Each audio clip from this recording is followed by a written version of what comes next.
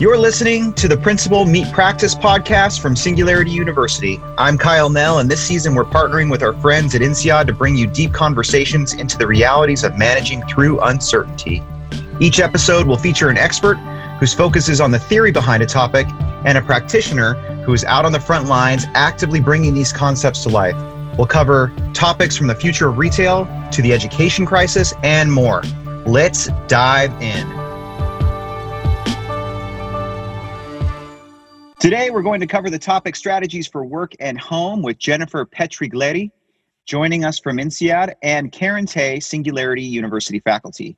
For many, balancing work and home life is always a challenge, but now due to COVID-19, work and home are more intertwined than ever. This can be fun for some, overwhelming for others, and downright stressful for many. Today, we'll talk about strategies for both our current environment and in the future to balance work and home life. Welcome, everyone. So let's dive in and talk to Jennifer first. Jennifer is an associate professor of organizational behavior at INSEAD and the author of an amazing book called Couples That Work, which explores how working couples can thrive in love and in work. And her research investigates how individuals craft and sustain their professional and personal identities in contexts characterized by high uncertainty, such as mobile careers or organizations and professions that are in crisis. Thanks for being with us, Jennifer. Thank you. It's great to be with you. Welcome. Well, I just want to dive right in and ask, I really loved your book. And like so many have said, there's been a lot of discussion on this topic, but not a lot of great theory around this topic. And as someone who just had a second baby, my wife and I are 4 weeks old, we're particularly in the midst of all of this, trying to figure out how to prioritize, how to make things work. And so your book really hit home. So the first question I just want to ask, so in these moments of uncertainty and crisis, whether it be a personal crisis or a personal time of change or in a global pandemic that could stimulate these other things, there's no doubt that this year in particular just seems to be thing after thing after thing. What advice do you have for listeners who are establishing who they are during this time of crisis, both personally and in their careers? It's a great question, and it's one that many of us are facing right now. And the reason we're facing it, of course, is that all of these crises, they amplify anything that's going on in our lives, whether that's good things or bad things. So if there's little tensions in your couple, you're going to feel it a lot more. If you had any career uncertainty, you're going to feel it a lot more. So it's really amplifying all those things that maybe we swept under the carpet last year or just thought, oh, I'll deal with that another time. Now it's really in our face. And there's nowhere to run and there's nowhere to hide. We have to deal with it. And I think the best piece of kind of just one piece of advice is these things are tackleable, but the only way to tackle them is through really deliberate conversations with yourself, but also with your partner. I think at times of crisis, we have a tendency to fold inwards and think, okay, I just need to keep on the sort of good old British, keep calm and carry on. That's not actually a very good strategy, particularly in our relationships. It's much better at times like these to really lay everything out on the table. What are we concerned about? What are the pinch points? And how are we going to deal with them together in a way that makes sense for us both, in a way that suits both our aspirations? And that's really the key, because the biggest mistake couples make is to really set themselves up in service of one partner. So that partner gets all the power and their aspirations met. And the other partner is the support crew. And when you set up like that, you're really setting yourselves up for failure in the long term. Yeah, I love that. And just to follow up on that, your book, Couples That Work, focuses really on 3 phases that are part of every couple's work-life journey, like you just described a little bit. What are some of the common challenges that couples face during these 3 stages? And are there tools that they can use to navigate them? Yeah, one of the things I found was, of course, it's challenging in a working couple, but it's not actually challenging all the time. And the challenges really come around these 3 transitions, these 3 phases. And the first one, I'm guessing, is where you are now, right? Which is when we first get together as a couple and we first face our hard choices. Now, this is usually brought on by 2 things. One is a career choice, like your partner gets offered a job on the other side of the country, right? What do? You've got to make a choice. The other classic one is children arrive. And what both of these mean is that your lives can no longer exist in parallel. Your careers can't exist in parallel. They influence each other, right? So you've got to make some agreements around how this all works. And I think the biggest mistake couples make at this point, and we can see if you're making it later, is they focus on the practicalities, right? They think around childcare, around geography, around spare bedrooms, all this sort of thing. But the real question couples are wrestling with here are priorities, right? Whose career has priority? How do we juggle your ambitions against my ambitions? How do we really support each other and really build a life that suits us both? Now, of course, that doesn't mean we can both have everything we want, but a life where both of us can get some of what we want and really feel like we're in it together. And that's a tricky transition from, if you think to 4 or 5 years ago before your kids came along, where you're both merrily going along on your careers, you've got your friends, you've got your hobbies, and suddenly the world is upside down. That's a really big transition to make. So that's the first transition. The second transition is more linked to career stage. And this is more where I am in my career, right? The mid-career point. And what we see if we look at the shape of people's careers, the first couple of decades, we're on this real career acceleration phase. We're trying to build our career. We're striving, we're building, we're growing, we're establishing our reputation. And then around the mid-career, when we've been going sort of 15, 20 years, we step back and we start to think, is this really what I want? Why am I doing all this? Is this really my direction? And for most of us, the answer is no, right? We've been doing this stuff. It's not that it's served us badly, but maybe we just want to make some reorientation. And I think sometimes when people think about this, they think, oh, midlife crisis, I'm going to give it all up and, I don't know, open a little country inn or something, or a cupcake shop. Okay, some people may do that. For many people, it's a reorientation, but still it's a big transition. And there are a lot of questions in the couple around this time around, what do we really want? How do we need to support each other? How can we both transition if that means things to our finances, if that means things to how we split the family load, etc. So this is a very stressful time for couples. And this really comes down to, in what way are we really supporting each other? And are we trying to keep our partner in the role we need them to be in to sustain our careers, or can we shift that system? So that's the second transition. And then the third transition comes later on when our social roles are changing. So we're past that career acceleration phase. We're no longer the bright young things. If we're lucky, we're mentoring them. The kids have left home, so we're no longer hands-on parents. And on the one hand, there's this sense of loss, goodness me, who am I now that all these roles are changing? But at the same time, there's this huge opportunity. For the first time in 20 plus years, we have a bit more freedom, hopefully a bit more financial freedom. We have freedom from parenting responsibilities. Grandchildren aren't along yet. So it's a time of real massive reinvention in couples. And this is a time of legacy. What do we want to leave? A time of shifting priorities. And it's actually a very exciting time for working couples, this third transition. So they're the transitions in a little nutshell. I love that. So many questions I want to follow up on, but I also want to bring in our other distinguished guest, Karen Tay, to talk about someone who's actually leading and co-leading global team and managing her family at the same time. So Karen Tay is a faculty member here at Singularity University. She's based in San Francisco Bay Area. She's working for Smart Nation and Digital Government Group, as well as a Singapore global network, both based in Singapore. She is also a working mother of children aged 4 and 2, and her husband also works. Welcome, Karen. Hey, Kyle. Hey, Jennifer. It's good to be with you guys. So, Karen, you wrote an awesome article for today about some common challenges in keeping remote teams effective and your recommendations. Everyone is all of a sudden having to work remotely, or the vast majority of people still are, but maybe not doing it so well. Can you tell us about your experiences when it comes to the challenge of blurred work-life boundaries?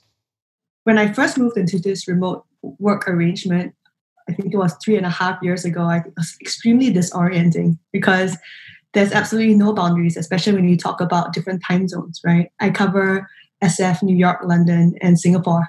And so anybody could be calling me at 7 a.m. or 10 p.m. and 11 p.m. And it was just absolutely crazy. I thought I had to respond to everything. Especially with COVID coming up, I realized that everyone was shifting into those work arrangement. And I shared how I tackled that. And it was really about setting those boundaries. And I want to bring in what Jennifer said. You have a spouse, you have young kids who are at home now. And I can't just be taking all these calls and expecting that he's not going to have to do his own stuff.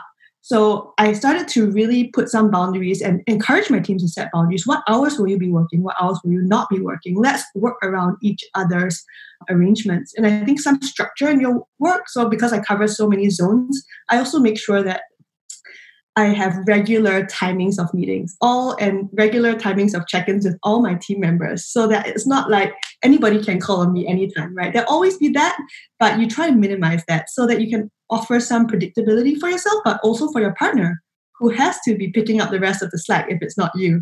So I think that is one of the big things for me that I've been practicing, and especially during this COVID period when we have 2 kids at home.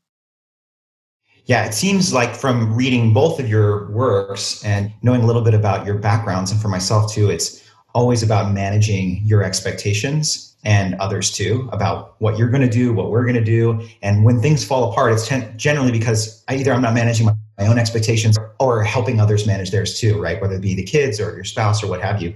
So especially now, I just want to open it up. Well, Jennifer in particular, you interviewed so many couples while writing your book. So based on what you heard, is it really that people aren't managing their own expectations or talking, like you said, don't just keep calm and carry on, but really get it out on the table and say, this is what I want, this is what you want, how do we bring these things together and how do we trade off? Or what's really going on? What are some common mistakes that you found that couples are making while mixing work and the relationships? Yeah, I would say the 2 most common mistakes are, I think many couples talk to each other, but they don't necessarily talk about the right things. And I think when many couples talk about expectations, but they really talk about expectations on a day-to-day basis. And the problem when we do that is we drift, right? We start drifting away from our aspirations, what's really important to us. And time again, I'd hear couples saying, I just woke up and felt like, my goodness, how did we get here? This is just not where I want to be. And I feel resentful or I feel guilty. And so the mistake is people will say, a relationship's all about talking. And I will say, well, not exactly. So what do you communicate about? And so I think it's really getting back to that level of aspirations. What really matters to you in life? Is everything you're doing and acting aligning with those? And if not, you are going to have a problem. Now, the issue is often that problem is like the boiling frog. It appears a little bit later down the road, but the drift starts a lot earlier. And so I think the first big problem is that couples aren't quite talking about the right level. They're talking a lot about the day-to-day expectations, who's picking up daycare, how are we going to manage meetings today, but they're not talking about, is this behavior really supporting each other? And then I think the second piece is, many of the couples who were failing, I looked at them a lot, and what I found was it's not that they didn't support each other. It's that they didn't really understand what kind of support their partner wanted. And so there was this feeling in the couples that both partners felt like, my God, I'm really trying hard and I'm just not appreciated. And from the other side, they were feeling like, I'm not getting the support I wanted.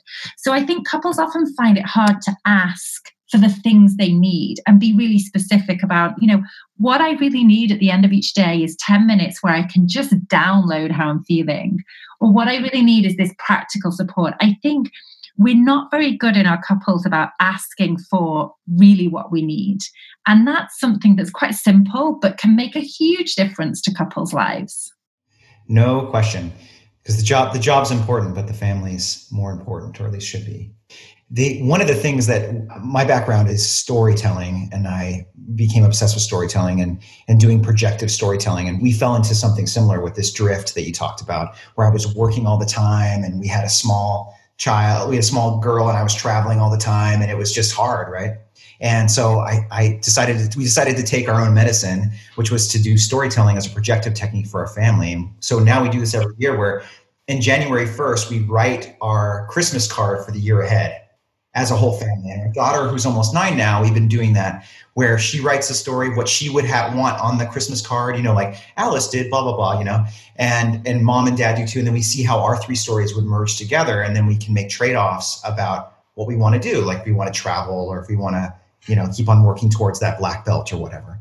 And we found that works really, really well. I'm just curious, Karen, the working from home bit, and Jennifer too, the working from home bit just makes it so much harder because there aren't really separations between I'm working now and I'm at home now. It's all just especially for those of us who work in global organizations where anyone at any point can hit you up on WhatsApp and you feel the necessity to respond. What techniques have you found to keep the work environment, now that it's at the house, a positive one, and keep that morale high, but also keep the boundaries together?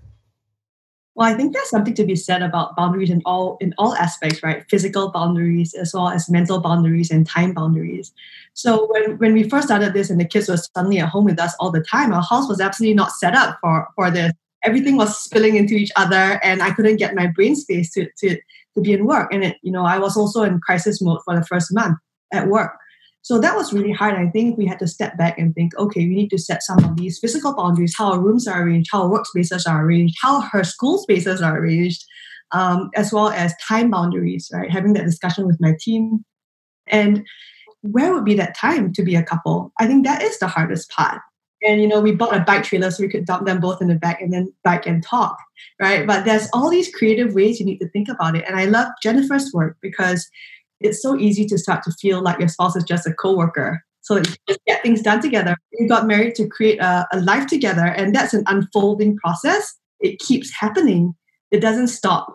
And you need to have that space to be intentional about where do we want our life to unfold together. And so my husband and I, when we got married, we actually did something similar to you. We have this little document where we put down, okay, what we want for our work, for our marriage, for our community, for our service in the year. And we used to review it every quarter, but now we do it more like every 6 months or a year because of the kids. But it really helps us set that anchor, like where are we heading together?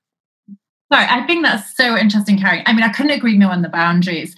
And I want to come back to the storytelling because I think you're both doing the best practice for couples, right? Which is keeping this alive as a habit. I think the biggest mistake couples make is they have this conversation once and they think, all sorted, done that and move on. And it's really this habit of telling the stories, because if we think about what purpose do stories serve in our lives as humans, they're pieces of our identity, aren't they? They're stories of who we become and the people we become. And I think that's another thing we need to think of in this period of confinement, especially if we have children. The reality is for most of us, maybe not for your new 4-week-old baby, but for most of us, this will be the defining moment of our children's childhood.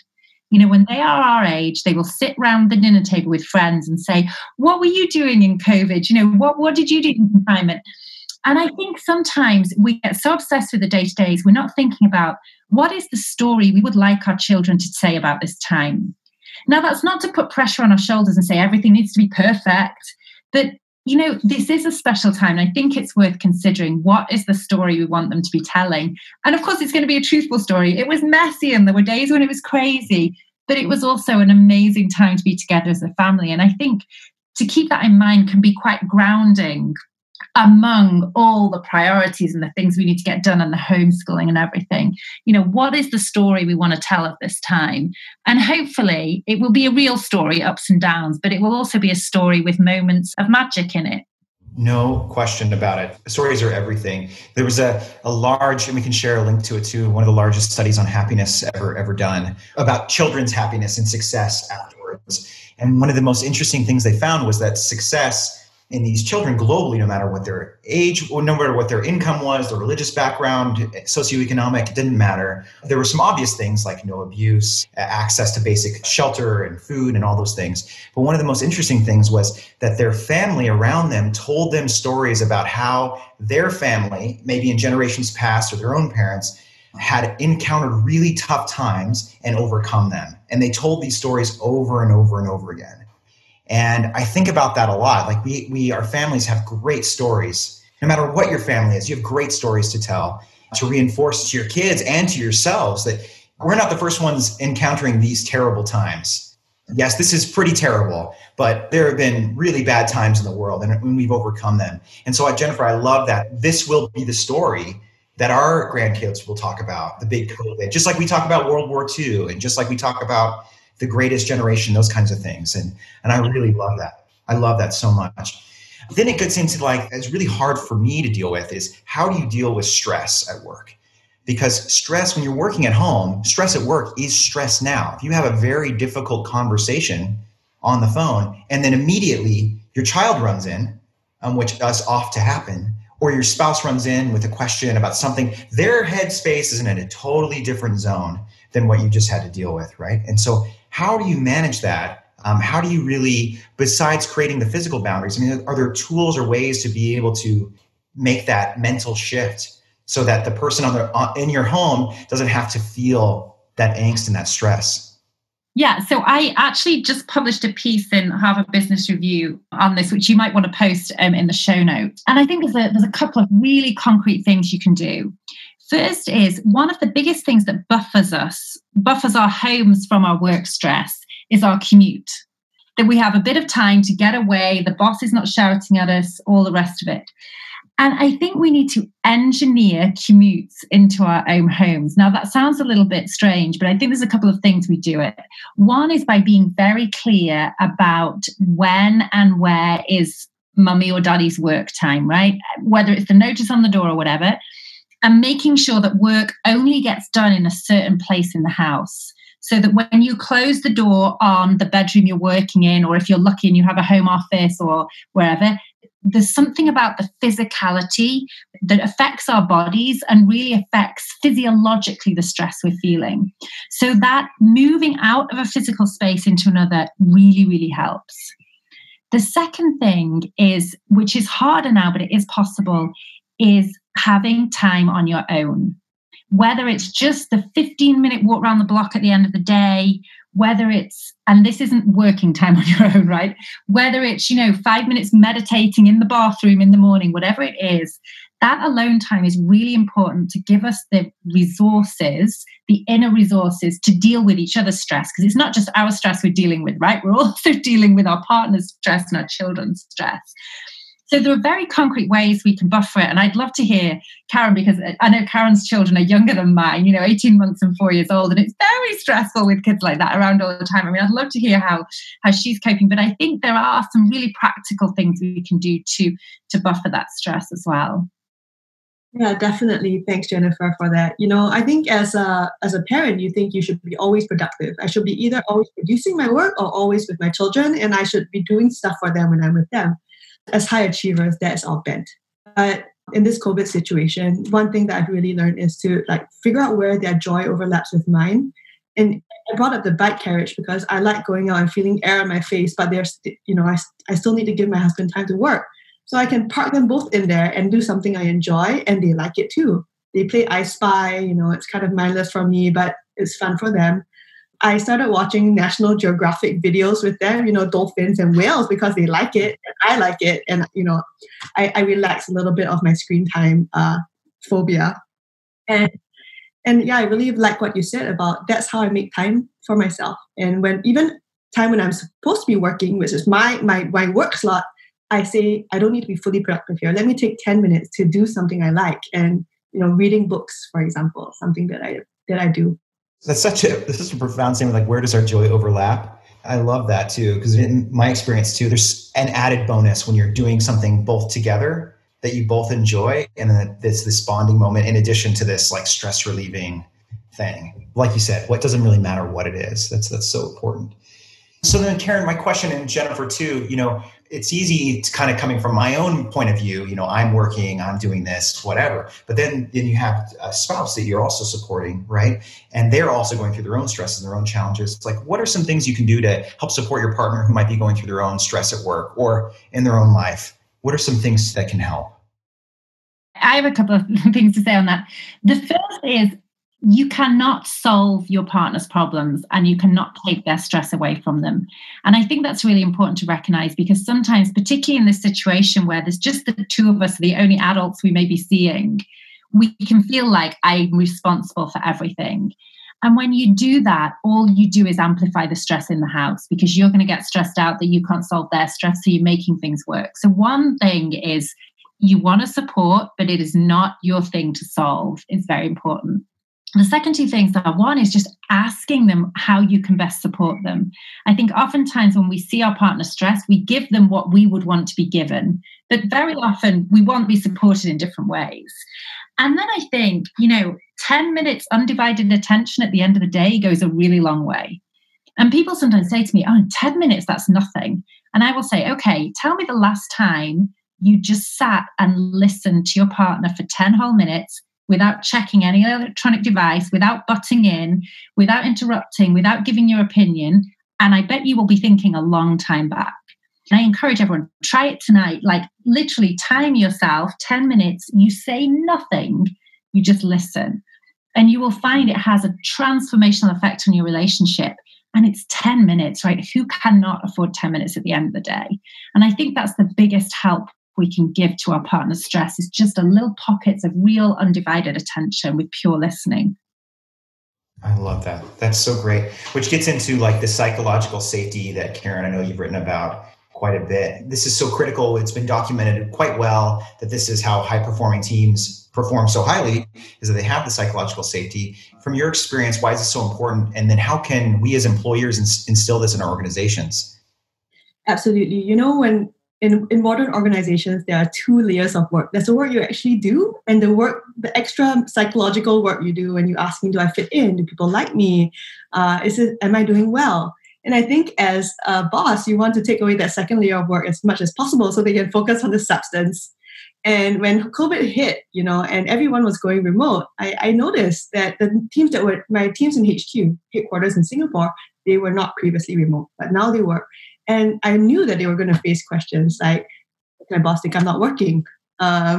He doesn't see me all the time, in the office, or I need to be answering on Microsoft Teams or Slack all the time, like immediately, so that it counteracts that feeling. And I wanted to come right off the bat and say that I do not expect that. These are my expectations. And this is what I do not expect. And I also started to acknowledge some of the challenges that they would face, because face-to-face, sometimes it's so much easier to establish trust with another team. You can't do that online. In the online world, you will take some time to adapt and find out what's the best way to do it. And I said, take your time. Like, this is something you need to figure out the new way of doing. And I appreciate how much more difficult it is. So I think as a boss, it's very important to be explicit about that, about taking away that second layer of work that distracts people from doing what you hired them to do. And I think that's why it's so important. And I probably too, it's to reinforce it over and over and over again, because they'll probably listen to it and go, sure, okay, that sounds nice, but I'm going to get back on Teams and start sending notes right away because I still want to show that I'm super productive. So I'm guessing, is this something you have to reinforce over and over and over again in different ways? Reinforce, you model taking your own breaks. I'll be like, it's 4 p.m. and I have a call tonight. I am going to take my kids out for a 2-hour walk now. I will not be replying. Let me know if anything is urgent and I'll get back to it later. 2 hours can wait, right? And I think as bosses, we don't really realize how much the power of modeling. I'm taking a break, you can take a break. It's one thing to just say you can and then don't just be that workaholic, right? So that's very important. I mean, I think Karen is so right. And you know what? In doing that, she's also modeling to her children. And I think in this period, we're also teaching our children, whether we think we are or not, a lot about work, right? What does it mean to work? Why do we work? What's our commitment to work? How do we balance work and family? And so I think Karen is killing two birds with one stone, right? She's being an amazing boss, and she's also providing an amazing role model for her children around her. So these things often have these double benefits, and it's great. Yeah, that's so true. I had a friend that said that every day is take your daughter to work day now, because they see and overhear everything, right? And it's true. Like my daughter will overhear me have a conversation about something and ask me something very specific about what she heard through the wall. And so you got to watch yourself, right? About which how you're showing up. I really like that a lot. Adds another layer to the fun work side of things. As we're going through this, there's so much change going on, specifically with COVID. Do you think, and this is for both of you, do you think COVID has changed anything fundamentally? Do you think that this is going to change some of the fundamentals of the things that you've both written extensively about? Or is it just more of an acceleration or something else? I think it's a really interesting question, isn't it? And I think the honest answer is we don't know yet. I would like to think the biggest thing that will come out of this is the destigmatization of remote work. I think before, we know the statistics tell us that even if your company has these flexible work policies, if you take them, you will be passed over for a promotion, you'll be seen as less committed, all this sort of stuff. But now all the top bosses are remote working. And they're saying it's possible, it's actually quite productive. I'm hoping that that will change the world. However, I also know that our habits slip back very quickly. And I also know that the reality is for many workers, it's not possible to work from home. We're in the privileged set who can do our work from home and it's manageable. Many, many people are not in that position. And so I think, when I hear these wild statements of the world of work will completely change post-COVID, and I think two things. I think, well, which world of work are you in? Certainly not with the factory workers and all the rest of it. But I also think, I wonder how many of these changes will really stick. And I think, this is an empirical question and we'll find out, but I hope some do. Yeah. Karen, what do you think? I think, yes, remote work will become more mainstream. I think one of the biggest benefits of this situation, and of course, as Jennifer says, it's not equally distributed, but for those who can afford to work remotely, it's a sense of, wow, this is good, right? I didn't realize these things that my defaults were stuff that I just put up with. I didn't really, really like. I think people are also discovering that even though we can't wait to get our kids back to school, there's a certain part of the productivity-packed life that we are not that keen to get back on.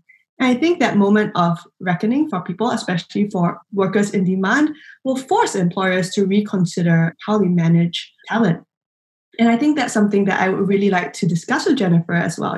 Given what she's written about, value placed on my spouse's career and how the workforce is evolving, what talent wants is evolving. How do employers need to adapt? That's really the bread and butter of some of my work now. And I would love to hear and have that discussion.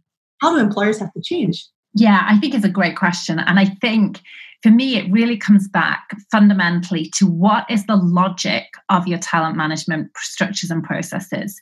And this is a question which many HR professionals, when I raise it with them, they're like, is there a logic? I thought there was a logic.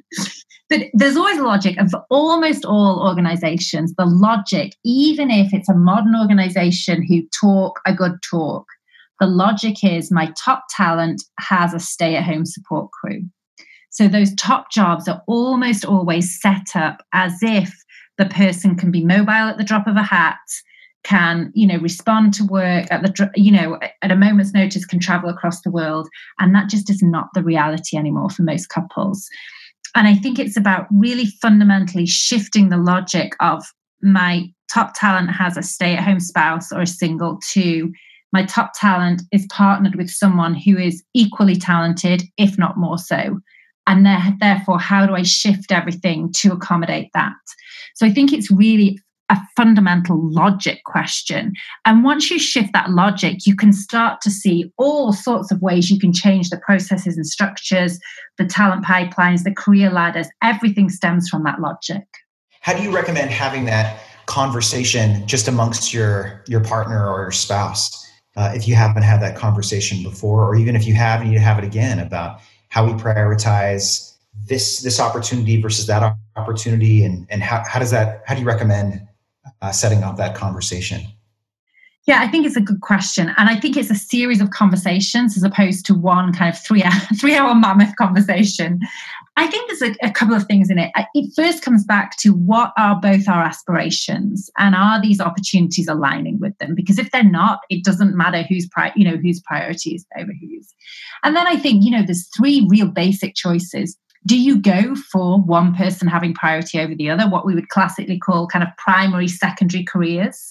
But that's not the only choice, right? You can also choose turn taking, where maybe yours is priority right now and mine is a little bit more priority at home, but then we switch after a certain amount of time.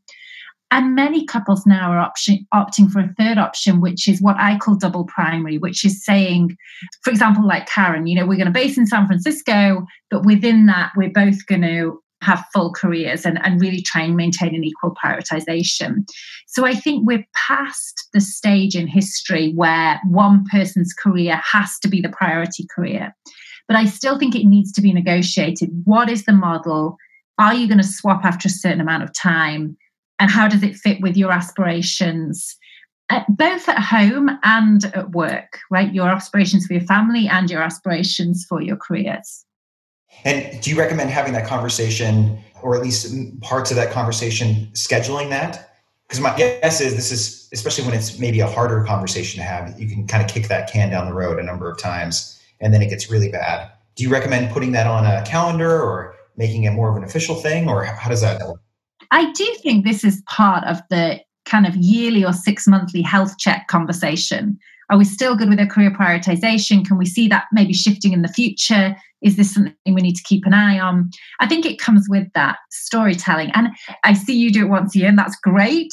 I think there can be a lot of stuff to cover once a year. So I think kind of doing it maybe twice a year, or, revisiting it periodically. And certainly if there's a major transition coming up. So if in June you get an opportunity on the table, you obviously want to be revisiting that story. But it's not something you need to talk about every Friday night. That's obviously clearly too much. I like the making it intentional too, and not letting it slip away, because these are the important moments, like you said at the beginning too. The drift can happen if you don't have these conversations on the regular. I mean, as a couple, you have to make that, mix of lightness, and these conversations can be very heavy. I think, like Jennifer said, as a spouse, you cannot answer any of your spouse's questions about their big things, but you can listen to them and make space for them. That even that psychological safety applies within your couple. I give you that safety to evolve. I will support you. That is giving them that space, but not necessarily having to answer or give them or relieve their stress in that situation. So I'll give you an example. One of the couples I interviewed, and it's really sweet. So I interviewed couples separately. So they each tell me stories. And, I was interviewing this couple, and he said to me, I'm going to tell you something. I mean, she may not mention this, but to me, this is the most important half an hour of our week. And on Saturday mornings, they have a bakery meeting. So they go to the bakery together. They sit at the same table. They order the same coffee and croissant. And they have half an hour where no phones, no nothing, where they just talk, right? And they can talk about anything. So it might be talking through a career thing. It might be talking about prioritization. It might be just how's your week gone? And then I talked to her and she's like, oh, well, there's just this moment in the week that's absolutely the most special moment for you. He probably won't mention it, but it's the bakery meeting, right? And I think, just as Karen said, it's about making space for these conversations to unfold. I think the danger with scheduling one thing a year or one thing every 6 months is like, oh, everything's powered into this and I better get it right and I better say everything I need to say. But I think, it doesn't need to be weekly, but I think just having these spaces, because this is the important stuff. This is the stuff we all want to discuss. And we all want our partners to know about us. It's having, I love that idea, Karen, of having the space to just let this stuff unfold. It's so true too. And the biggest stuff tends to kind of come out when you're not planning too. Like you may not realize that you've had a really rough week because it happened in increments, or those kinds of things. It's not always a moment of crisis. I like that. I like the bakery meeting. I'm hoping that the bakery opens up down the street and we can start doing that. That would be great. Well, thank you so much. This is a great conversation and really, really important. A lot of us have been working from home for a long time. I have, but everyone's having to live with this now. And so these things are becoming even more acute. So I really appreciate the time and your expertise. And I highly recommend reading both the articles from Karen and then also Jennifer's book, which is just phenomenal. I'm not just saying that because you're here. This is a must read for anybody that is supporting a spouse or is working themselves. Yeah. Kyle, can I just add one more thing? Because I wanted to comment on what Jennifer was talking about on what is that logic of how we hire people. So one of them is definitely on the basis of, one partner is unbounded, the other partner supports him, usually him, but sometimes her. Another assumption and logic is that people are going to be wanting to climb their career ladder the whole time in their life. And what Jennifer's book is suggesting, and decades of psychological research as well, is that people do hit this point, phase 2, as she mentions, where they wonder, like, is this what I'm supposed to be doing, right? Or are there more physical phases, like if they have children, wanting to perhaps arrange their lives to accommodate that. There's a whole range of how people respond at these different phases. And I work partially in talent development. I have to attract some of the most sought after tech talent from the Silicon Valley and the best tech ecosystems in the world to the government and to Singapore. And we've realized that logic, we need to apply the logic of this talent today to how we recruit and retain people. For example, people always say they like that Google has this respectable level 5 where you can tap out for a while. You don't need to be too worried about progressing. You can make a really good salary if you perform well. And people like that because if they reach a stage like becoming a parent or wanting to start a new venture on the side, they appreciate that their work is bounded and they're not being forced up or out. So I think some of these very flexible approaches, a new logic is very important. People are not looking to climb, they're looking to look around, jungle gym type of career. And I'm very heartened by how COVID is accelerating some of these better practices towards managing talent. And also, too, it's forcing people, I know a lot of people, and me too, to relook at what's really important and what we really want to be spending our time and energy doing. And that's always a good thing for sure. So some of the things that really struck me too were, like you said, Jennifer, talk about things more than the practicals. Well, that's just a basic thing. I think as I'm going through my week this week, I'm going to make sure, especially with this baby and everything, it's very easy to get caught up on the day-to-day of who's doing what, and that's important, but get beyond that. I really appreciated that. The other one that I really love is engineering our commute and really making sure you're taking time for yourself and time to kind of separate and to kind of phase into those other things. And that's really, really critical. I'm going to try that one as well. And then Karen, the one that I just love so much is where does our joy overlap? And where can we find things where we can do things together that our interests intertwine and we can spend time with the people that we love, but then also have that breakaway too. So we can decompress. There's so many other awesome things, but those are the three for me. Are there any things that stood out for you both or anything you'd like to leave with as we end? We're living through a very challenging time. And I think your summary was great, Kyle. I think I would just add, the one thing that I hope this crisis does is allow us to be a little bit kinder to ourselves and each other, both in our organizations and in our couples and in our families. I think, it takes a lot to keep a working couple going. And yet there's huge power in working couples, right? They're shifting the inequality of society. They are role modeling for children. They're providing role models for organizations. And I think, we need to give more hats off to working couples and say, you're doing a good job and you will drop the ball sometimes, and that's okay. Yeah, that's so true.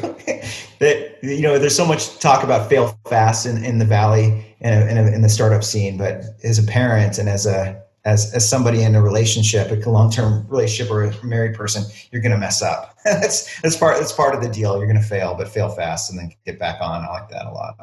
Erin? I think the blessing of having something shock the system like COVID is that it shakes up your defaults and makes you want to be more intentional. So how are we structuring our lives?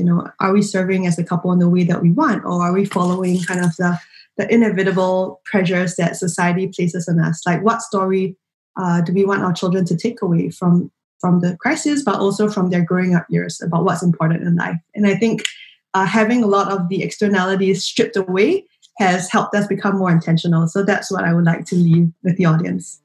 Thank you, Jennifer and Karen, for taking some time with us. And you can connect with them and find resources mentioned in this episode. There are many. So there's going to be a lot of great content in the show notes on things that you can do to apply these principles in your life and in your work life, and it will make things better. You can check that out at su.org/podcasts, and we'll see you next time. Thank you so much.